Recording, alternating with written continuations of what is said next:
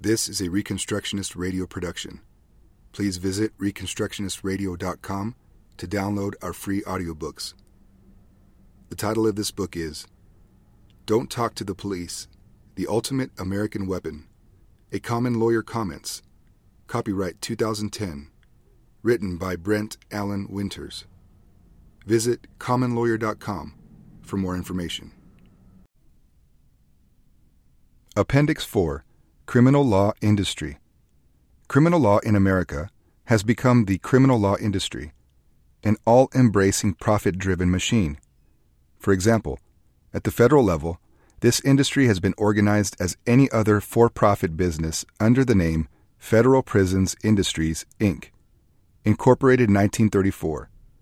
Our state and federal legislatures, all unruly and renegade 51 of them, now manufacture crimes by statute at an alarming rate. Prisons cannot be built fast enough to keep up. At the federal level alone, among the greatest threats to our freedom is the fast-growing federalization of criminal law. Best estimates of the number of federal felonies by statute now stand at over 5,550. Due to overlap and duplication, however, no one can be sure of the exact number. This, in the teeth of our Constitution, which enumerates only 4 kinds of crimes the federal government may prosecute: piracies and felonies on the high seas, counterfeiting the current coin and securities of the United States, violations of international law, and treason. Until 1895, the only federal prisons were Navy brigs and Army barracks. The few men convicted of one of the 4 kinds of federal laws our Constitution lists were jailed in these military prisons. In 1895, however, in response of the then incipient federal bureaucratic state's desire to promote its prestige and power, using more visibly profiled prisons, the federal government built its first prison. By 1970, only about 30 federal prisons had been built. By 1980, another 40 more. And by 2000, almost another 40. More than any other false law, the national craze prohibiting alcohol fueled federal bureaucrats' power. The criminal law industry built Alcatraz to be the grandest showboat promotion of its power to that date. But it was never filled because by that time, Americans had ingested a bellyful of federal fear-mongering, using harmless small-town and hillbilly moonshiners. Need anyone say the obvious? Freedom will not long last where a runaway, ravenous criminal law industry develops a machine to devour a country's wealth, manufacturing crimes by legislation to justify building and operating prisons for profit. Such crimes by congressional fiat provide excuse, albeit false, for building untold numbers of federal prisons and hiring swarms of bureaucrats, federal agents, prosecutors, prison guards, probation officers, to fill these barred warehouses with mostly non-dangerous men, and nowadays even women, now approaching 250,000 federal prisoners. At about $40,000 per prisoner per year, totaling $10 billion per year. All this money spent, no, it's not an investment, profits nothing, but rather deters government employees from honorable, productive work and taxpayers from putting their money to honorable, productive pursuits. Of note, those disagreeing with me on this point, including federal judges, lack the experience and knowledge gained from having done time in federal prison. Congress, in further support of the criminal law industry, fashions each of its criminal statutes with a wide range of sentence length, allowing the sentencing judge to throw the accused in jail for decades or more if, instead of pleading guilty, he has the patriotic temerity to demand his fundamental right to trial by jury and is convicted. Consequently, a guilty plea in hopes of a shorter sentence and in exchange for helping the judge ease his tight docket schedule is the accused's only real option. Besides, demanding trial before a judge whose docket is overloaded, with about 500 pending cases, may get a jury trial, but it will be with an anxious, overloaded, overcharged, cynical 13th juror called judge, having more power than the other 12 put together and focused more upon relieving the unimaginable administrative burden of his caseload. Judges nowadays, says Justice Scalia, are increasingly bureaucratic, than on relaxing and allowing the time needed to ensure a fair contest of battle by trial between the accused. facing loss of life, liberty, or property, and his accusers. Finally, knowing grand juries easily play into the prosecutor's hands, the prosecutor will charge the accused with as many crimes as he can find. Among the now over at least 5,550, sometimes overlapping and often open-ended federal criminal statutes. And the court, even if the defendant is acquitted of all the laundry list of crimes charged but one, will sentence the accused as though he was convicted of them all and decree a greater sentence to boot for the defendant that demanded his right to trial by jury. Violations of such felonies, so called, occur at a rate of about 3 per American per day, because the American cannot know the volumes of fickle felonies by legislative fiat. Of these crimes by legislative fiat, many require no proof of criminal intent. One learned commentator says that everyone who signs a tax return makes himself a possible target for criminal prosecution. We should add to this anyone who signs a bank loan or provides information to any other federally funded program. And even though the Supreme Court has held that due to the complexity of the tax code, tax crimes require proof of the defendant's knowledge of the provision he is accused of having violated, federal trial and appellate judges have ignored this Supreme Court requirement. Appendix 5. Why the jury and not the judge? Your whole life you have done nothing but be a judge, and you come to think the government is always right. Contrast that with the Anglo-Saxon system where, in the most important courts, the judges not only have not been spending their whole lives with their snout in the public trough, they've been suing the government.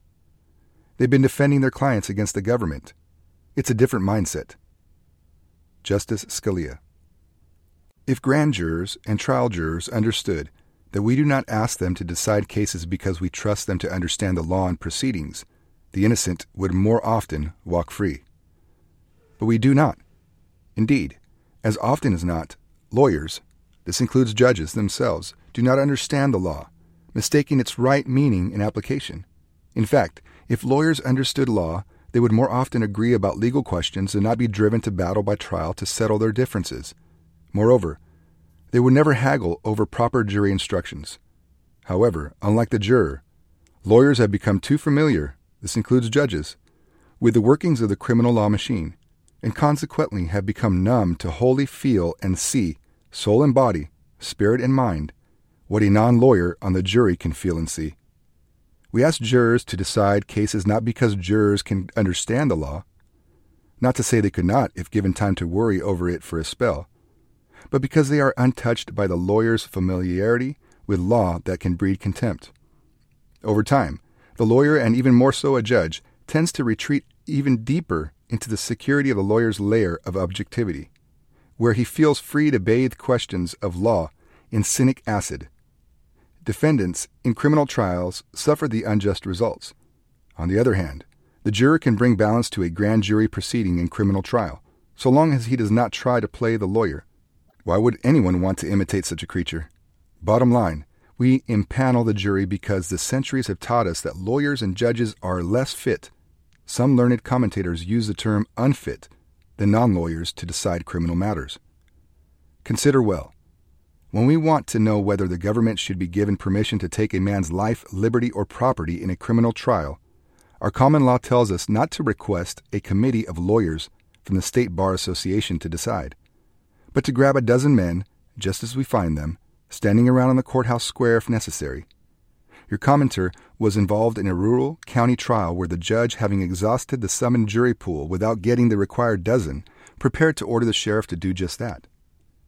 Passel's city canon law lawyers, covering like a blanket near every country on the globe, opine from their dusty libraries and cloisters that we in America are cavemen-like, and though they do not enjoy our abundance, they nonetheless take subjective self-induced comfort in their self-appraised intellectual superiority.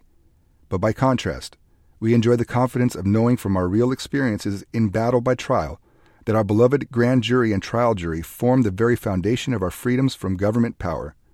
No country in the history of mankind has ever lost its freedoms as long as the jury was being used according to the course of the common law. Appendix 6. Right. Its meaning. Though right is a hackneyed word, it's true for example, right.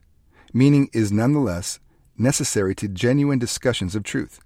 Right denotes those words and acts in keeping with the Creator's character and will as His eternal word reveals these. Right derives from the old Anglo-Saxon root, rit, meaning to put straight in order and proper alignment. Modern English retains this meaning. Further, the Anglo-Saxon used the term volkrit to denote their tradition of law and government, which we nowadays call our common law. To the Anglo-Saxon, law, or rit, comprise the unchanging and timeless principles, which we must discover and to which he must always align his understanding and behavior in order to survive and thrive. Also, right is authority, which has its source only in God, the author and spring of all that is right and of all our rights. Thus, one's rights are God-given. It is silly, therefore, to hold that God gives a right, such as the right of conscience, to one man, while he gives to another man in government the right to deny that man's right of conscience. God-bestowed rights, including the right of conscience, are beyond the lawful reach of government. A further distinction is needful between those rights God bestows direct upon each and every person and that authority from God that reaches the individual by indirect means through human delegation. Those rights God bestows direct and without exception upon each of Adam's offspring in every generation, no man can take away because no man gave them. By distinction, that God-authored authority that reaches the individual by indirect means through human delegation, such a man, having made that secondary delegation, can take it back. In sum, the power to give includes the power to take, as also the power to appoint entails the power to disappoint. The right to associate includes the right to disassociate, and the right to speak is coextensive with the right to remain silent. Further, and most important, at common law, right is that which one asserts against an encroaching, trespassing government.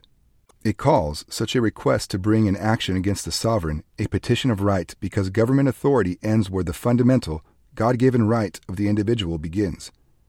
To be sure, the state is without authority to trespass upon one's God-given rights and ever-present responsibilities. To do so is to trespass upon the sovereign God. Thus, for example, if the English House of Lords gives its advice and consent to the Crown to allow a plaintiff's action against the Crown, the Attorney General gives that consent with the words, "Let right be done," a common law recognition of the limited sovereignty of government yielding to the unlimited sovereignty of God over the individual's right, and obedience to true law. Appendix 7. Oaths and Vows. The word oath stems from an old Germanic root for one's seldom promise to place oneself in the hands of a greater party, trustworthy to retaliate on one failing to do what one has promised, thereby better ensuring the doing of the thing promised. By contrast, the word vow, stemming from an old French root, is like an oath in that it is also a promise but places one's self in the hands of the party to whom one is making one's promise for retaliation in the event of a breach. Thus, both are solemn promises intended to impress the promiser with the gravity of his undertaking. The oath inviting another, more powerful party to retaliate in case of breach. The vow intending the one promised to retaliate. For example, a witness's oath is a promise made to men while calling God to retaliate in case of breach, whereas marriage vows are promises made direct to God and by so doing places the promiser himself in the hands of God for consequences in case of breach. Further, an oath or a vow can be a general promise, swearing to do many things, the oath-taker embracing these within his oath. Accordingly, oaths are often dangerously broad. Our familiar common law witness is broad, and general promise to men that his answers to unknown questions shall be the truth, the whole truth, and nothing but the truth, while further pre-accepting divine judgment in case of his breach, so help me God, is called an oath, whereas a witness's precise promise to God is called a vow. Thus, has our common law always distinguished the oath from the vow? Consider the crime called perjury, a false oath, a general promise to be truthful while fully intending to lie. Thus, perjury is complete and therefore prosecutable as soon as the witness makes his false oath. No lying under oath is required. In fact, lying under oath is not perjury, but rather only one piece of evidence that the witness has likely perjured himself. His oath, promise, to tell the truth was a lie, knowingly false words. For these reasons, seasoned prosecutors learn that perjury is hard to prove. Appendix 8. Banks.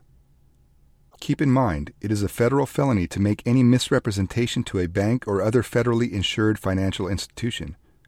One cannot afford, says Justice Stevens, to even accept a cigar from a loan officer, pretending to like cigars in order not to offend. And worse, once targeted, the feds will comb every scrap of paper, every record, and all communications with every bank with which the target has done business, going back as far as 20 years, to find anything that may be construed as an attempt to mislead a banker. Bottom line, to talk to a banker requires the same care as talking to a government employee. Yes, the evil empire moves on us apace. Afterword.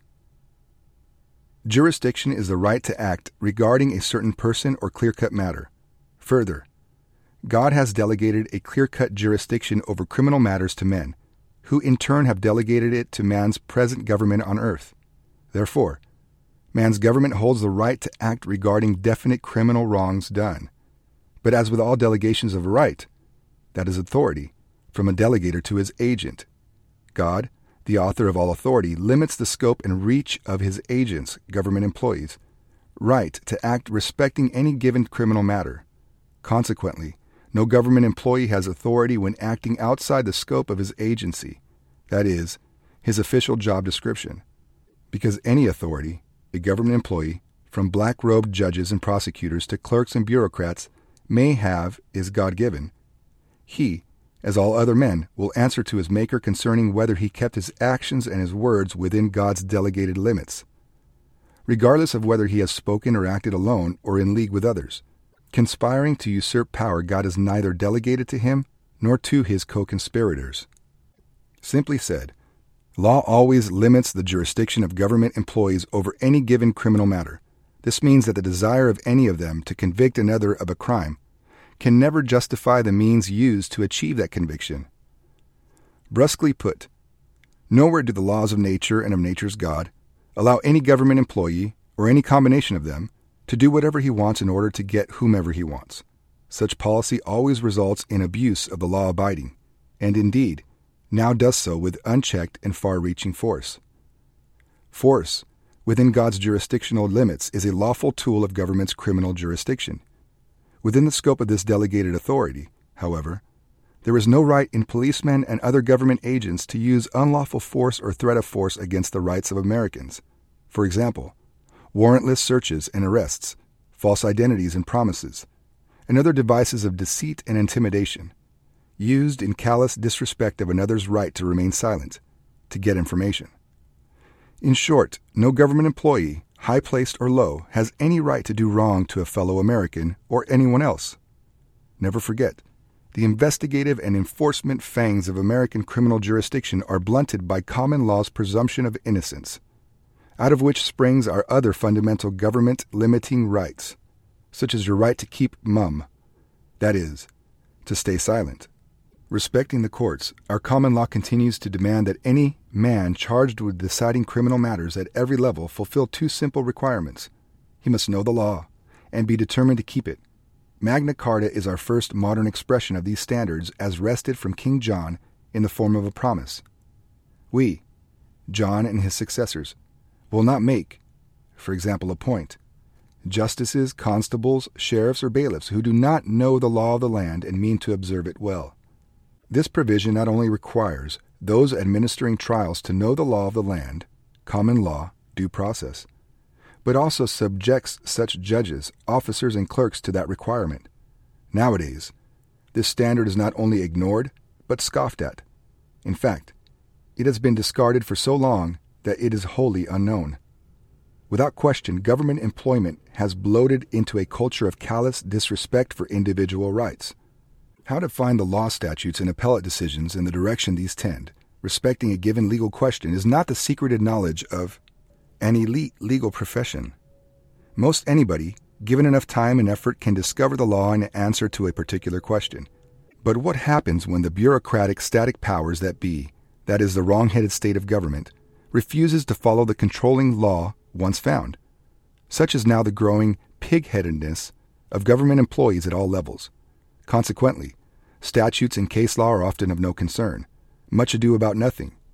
Though the men wielding government power in disrespect of the laws of nature and of nature's God have duped themselves into believing they may have successfully broken these laws by disregarding them, they have not. They will learn in time that they have broken themselves on these laws without remedy. Simply put, these laws of nature's God embrace the standards and judgments of God and, being eternal, cannot be broken. Just as men and women long for others to respect their right to speak, they also rightly long for others to respect their right not to speak. To this end, the Creator has given to each member of mankind, including you, authority over the earth and its creatures, called dominion. Wise use of this non-delegable duty of lordship depends upon your control of one small member of your body, your tongue. See generally James, teaching that one's control over actions of one's body enables one to conquer evil men, but that only control of one's tongue enables control of one's entire body. In fact, because each member of Adam's race bears the deep engraved, indelible mark of God's flawless imagination, God's image, each person exercises this right of lordship, as does his Creator, by wise use of words, discerning when to speak and when not to speak. God governs with words, so also men, being the creation of God's holy imagination, wield the right or rule, using their Creator's gift of speech. Accordingly, to enjoy the right of lordship God has bequeathed to you requires your recognition that this authority or right God gives to each man over his tongue is God's gift, and that his gifts, as also his callings, are without repentance. That is, he will never change his mind and conclude he has made a mistake by giving this gift and then take it back. See Romans 11:29. For this reason, to disrespect the right to keep silent is to despise God's authority delegated to each man over his tongue, and to despise authority is to despise God, the author of all authority. These things in mind, it stands to reason that God demands under pain of his wrath that all respect his gift of the right to keep silent. Your power to remain silent is from the right not to speak. Indeed, it is impossible for all the power of political government, as distinguished from the authority of God's government called his kingdom, to make anyone talk who is savvy enough to know his authority over his tongue, wise enough to discern his duty, and greedy enough to stay silent. This God-given power is yours if you want to keep it. To squander it is an offense against not only your own soul, but chiefly against the author of your authority over your tongue. The key to all other rights of human government. See James 3:2, Proverbs 16:32. True patriotism is not loyalty to any person or persons wielding government power, but is zeal for the common law principles of our Constitution and Declaration. Thank you for listening to this audiobook titled Don't Talk to the Police, The Ultimate American Weapon, A Common Lawyer Comments, by Brent Allen Winters, narrated by Jason Sanchez.